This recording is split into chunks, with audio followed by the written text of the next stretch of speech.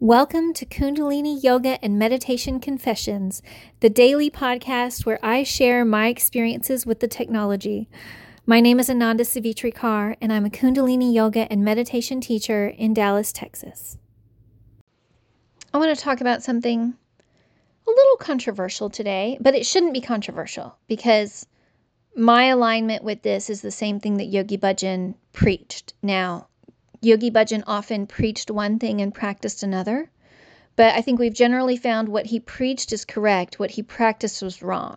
So I think aligning ourselves with what he preached rather than what he practiced is important, and learning to discern the difference between the two is an important part of the journey as a teacher. Now, I'm only level 1. I haven't done my level 2 trainings yet. I really feel called to get my teaching business off the ground before I move into my level 2 and level 3 trainings. So there may be more information that comes to light later for me on this topic, but I know people who have gone through the level 2 and level 3 training, and I've witnessed them on their journey. So I feel like I can speak to some extent on this. The topic is religion, and religion has become a dirty word because most of us are traumatized by religion. There is not a single major world religion that has not been touched by widespread scandal and corruption. There have been sex scandals and corruption at every level in every religion. You look at the Christian religions. Sikhism, we don't see as much of that, probably because it's a smaller religious group. We know that there's a lot of sex scandals and corruption in the Mormon church. And actually, no, that's not true about Sikhism, because I attended a call about it, and I heard someone discussing how their local, I don't remember what they call it, their local Gurdwara, there was a sex scandal, and she had to help someone through the process of seeking justice and accountability through that. And it was really difficult. And it sounded just like what you hear with, the Southern Baptist Convention had their whole thing come out a few years ago. And we've seen it happen in the Catholic Church, and we've seen it with Buddhist temples. I'm not sure about Hindus. I don't have as many connections in the Hindu faith. I didn't spend a ton of time with the Hindu stuff. It was a lot of fun when I did explore the Hinduism, but I sort of knew that was not my end journey. But the point is, all of the major world religions have corruption and sex scandals. Really just because they're all humans trying to find a way to worship God. And as long as we're humans, we're going to have problems. Money corrupts. Humans have desires and trouble controlling those desires. So, discipline is always an issue. But the point is, Kundalini Yoga and meditation is not a religious system, but it is compatible with all religions. Now, it can be a little confusing in the beginning trying to reconcile the two, but Yogi Bhajan was very clear. They are not the same. And he didn't say it outright, but Kundalini Yoga and meditation is not a replacement for religion. And he shows this because he had his followers convert to a major world religion, which was Sikhism. Now, they didn't exactly realize that's what they were doing, but that is what he taught. That's what they practiced. That's what they continue to practice at the Gurdwara out by Yogi Bhajan's ranch in New Mexico. So that was something that he taught and he practiced to some extent. I wouldn't say he was a model Sikh, because he really wasn't. He sort of weaseled his way into his authority position there, which we now know.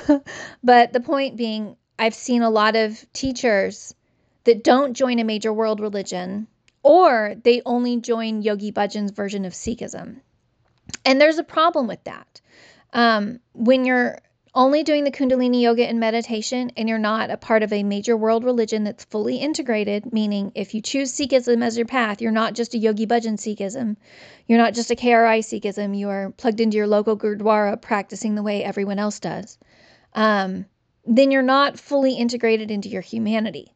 One of the problems that comes about with the Kundalini Yoga is that when we find this access to the power of God through our work, we tend to start to believe that we are God, and we start to lose our faith in the God outside of us and think that all of the power resides within us, and it becomes an ego problem. We've seen this with, Yogi Bhajan, of course, he's a great example of that. And there have been other teachers as well who find themselves at the top of the mountain sort of wielding their power and manipulation over their students and creating a cult of their own. And this only happens in people who are lost and searching. This doesn't happen to people who are plugged into their own faith practice, and that would be a major world religious faith practice. And there's some sort of a protection that happens when you're plugged into that, because there's a certain level of humility when you're putting yourself within this hierarchy where you're just a regular person and there are people who are, clergy that are taking on positions within that system of faith where they are held responsible and accountable. Now, of course, as humans, it's not going to be perfect. No system of accountability ever is perfect. But just being within that system and not only exclusively in the loose structure of Kundalini yoga, it tends to keep you safe. Now, the problem comes about in this because most students of Kundalini yoga and meditation have been traumatized by religion.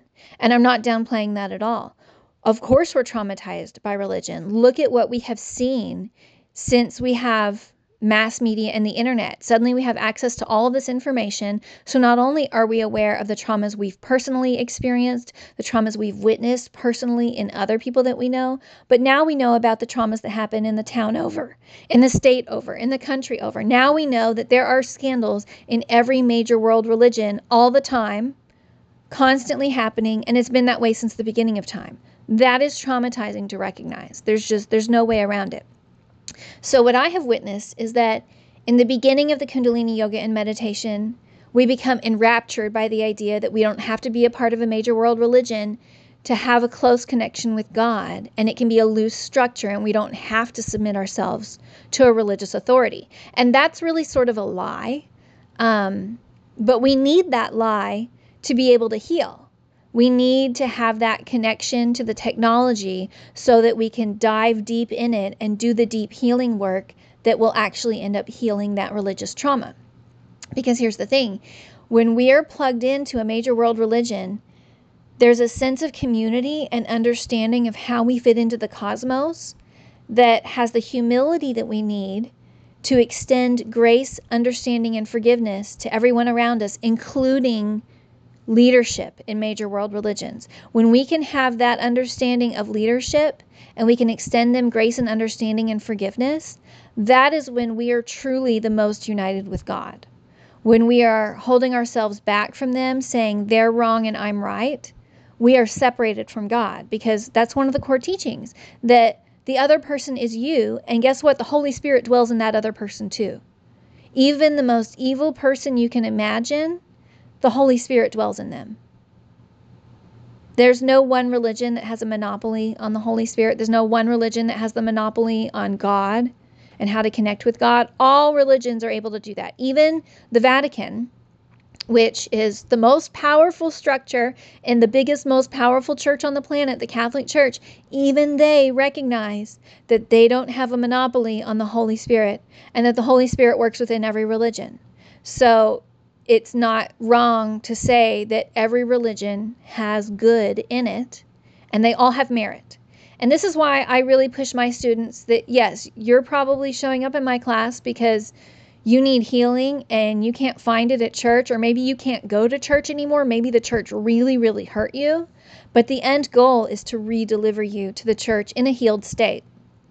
Now, I'm not going to lie to you. It's a long journey to get there and it's not easy.